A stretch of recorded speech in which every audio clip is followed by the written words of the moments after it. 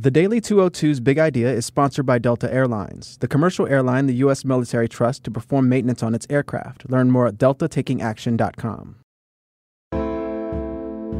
Good morning. I'm James Hohmann from The Washington Post, and this is the Daily 202 for Wednesday, October 24th. In today's news, the Trump administration makes its first tangible move against the Saudis. The White House politicizes the VA. And a second migrant caravan is forming in El Salvador. But first, the big idea. U.S. Cyber Command has begun targeting Russian operatives, warning them that the military is tracking their activities in an attempt to deter them from disrupting the fast-approaching midterm elections. This operation, which began in recent days, is the first under a new presidential order easing restrictions on offensive cyberspace actions against foreign networks. This is Cyber Command's initial foray into safeguarding U.S. elections. The news that the operation has begun comes as President Trump's national security advisor, John Bolton, warned senior officials, including Vladimir Putin, in Moscow, that he considers any Russian interference in the American election process intolerable. The digital alerts, which could take the form of text or direct messages, pop-ups, or even emails, are implicit warnings meant to stay below the level of an armed attack. U.S. national security officials tell my colleague Ellen Nakashima that they do not want to provoke the Russians into counterattacking, they just want them to cut it out. The targets include military hackers and so-called trolls financed by Russian oligarchs who are close with Putin. The campaign is being led by General Paul Nakasone, who wears two hats. He's the head of the military cyber command and the National Security Agency. He says this is his top priority. Now, it's not totally clear how effective a deterrent these emails will be against determined Russians, but experts hope that the messages could indicate to the enemy that if they continue their malicious activity, they may become the target of U.S. sanctions or indictments, or more. The idea is to put them on notice, to let them know we're watching closely and that we know full well what they're up to. In recent months, Special Counsel Bob Mueller has obtained indictments against and imposed sanctions on Russian operators who sought to undermine our political system. The targets include officers from Russia's military spy agency, the GRU, as well as individuals working for the Russia-based Internet Research Agency, a troll farm that's financed by people close to Putin. Just this past Friday, the Justice Department charged a Russian woman with trying to interfere in our midterm elections. Speaking of the Russians, John Bolton, who was wrapping up his trip in Moscow yesterday, reiterated Trump's commitment to withdraw from the Intermediate Range Nuclear Forces Treaty. That treaty, signed in 1987 by Ronald Reagan and Mikhail Gorbachev, led to the removal of more than 2,500 nuclear missiles from Europe. Bolton says the U.S. will present a formal notice leaving the landmark agreement soon. Now, Bolton's been a longtime hawk. He's opposed deals like this for decades. Speaking in Russia, he echoed Trump's assertions that they're violating the pact. He suggested that no progress was made to ease the impasse during 2 days of talks with the Russians. Bolton's comments disappointed Germany and other U.S. allies in Europe who have urged Washington to try and overcome disputes with Russia rather than walking away from a pact entirely that has helped keep the region safe. Now, the Kremlin denies any violations. They say scrapping the INF will be a dangerous development that will spark a new arms race. Trump, asked about the possibility of a new arms race, said bring it on. Extending an olive branch, though, Bolton says that Trump and Putin plan to meet next month in Paris. Both leaders will be in France for ceremonies marking the 100th anniversary of the end of World War I.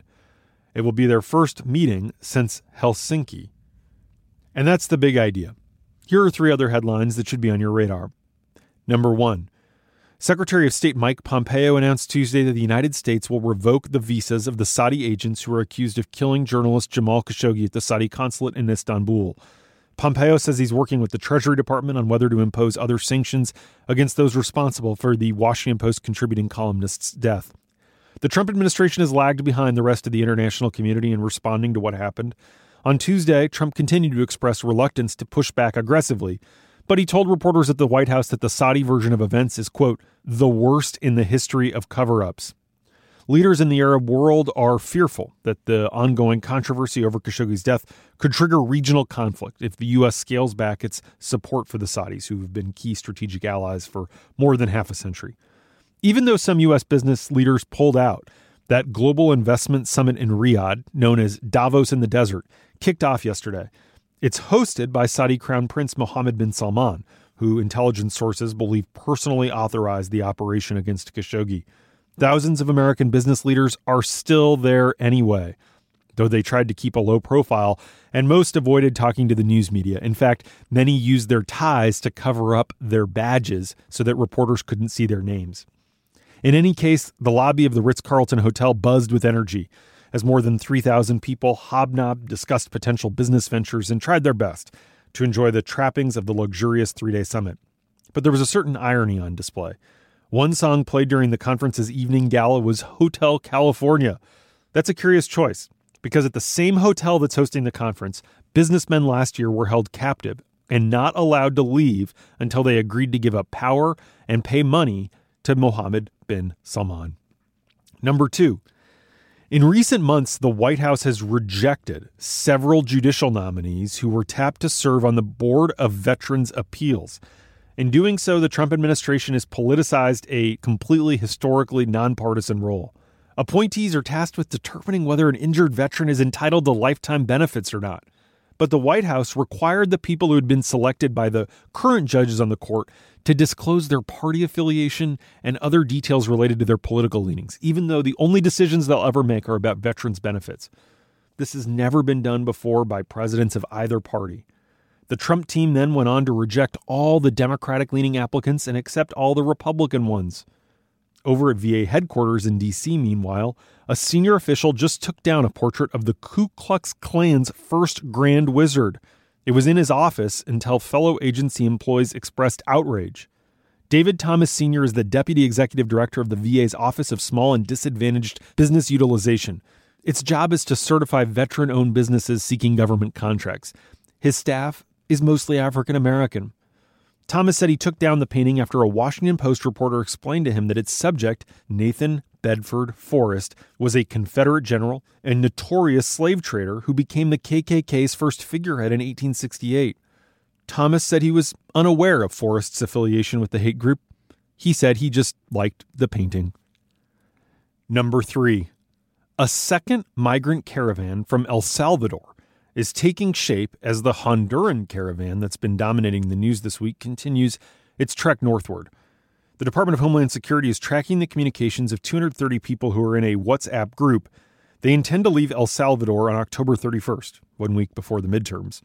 These caravans form because people hope to find safety in numbers, and they don't want to pay for coyotes to smuggle them.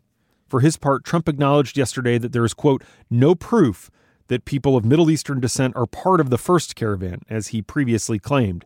His aides had vigorously defended his dubious comments, but the president acknowledged that it was just speculation, and White House aides say that he got the idea from watching a segment on Fox. Now, the Washington Post has a reporter embedded with the caravan, and he says the people there are nothing like what White House officials say.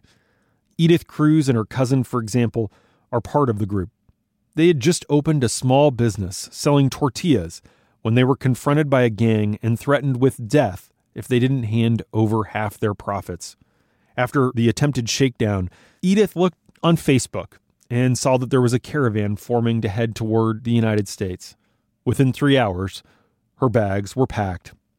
She's so scared for her safety that she's willing to leave her family and her hometown to take a dangerous journey north in hopes that one day she might be able to safely pursue the American dream. That's who's coming.